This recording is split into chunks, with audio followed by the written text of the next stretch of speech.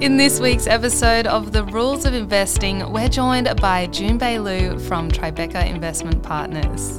Jun Bei uses a blend of both a fundamental and quantitative investment process to identify long-term opportunities, but she also has a secret weapon in her back pocket.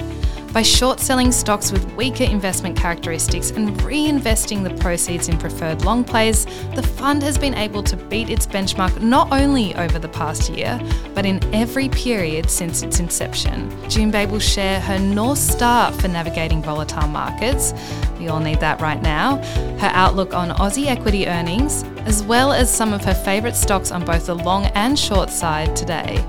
Here's a preview of what you can expect. People keep waiting for the market to crash.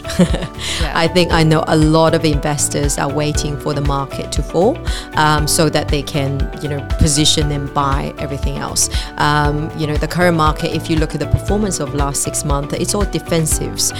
Woolworths are getting more expensive, Transurban's getting more expensive. Why? Because there's really lack of alternative and people are worried about what might happen or what might come. And I think they're getting it very wrong.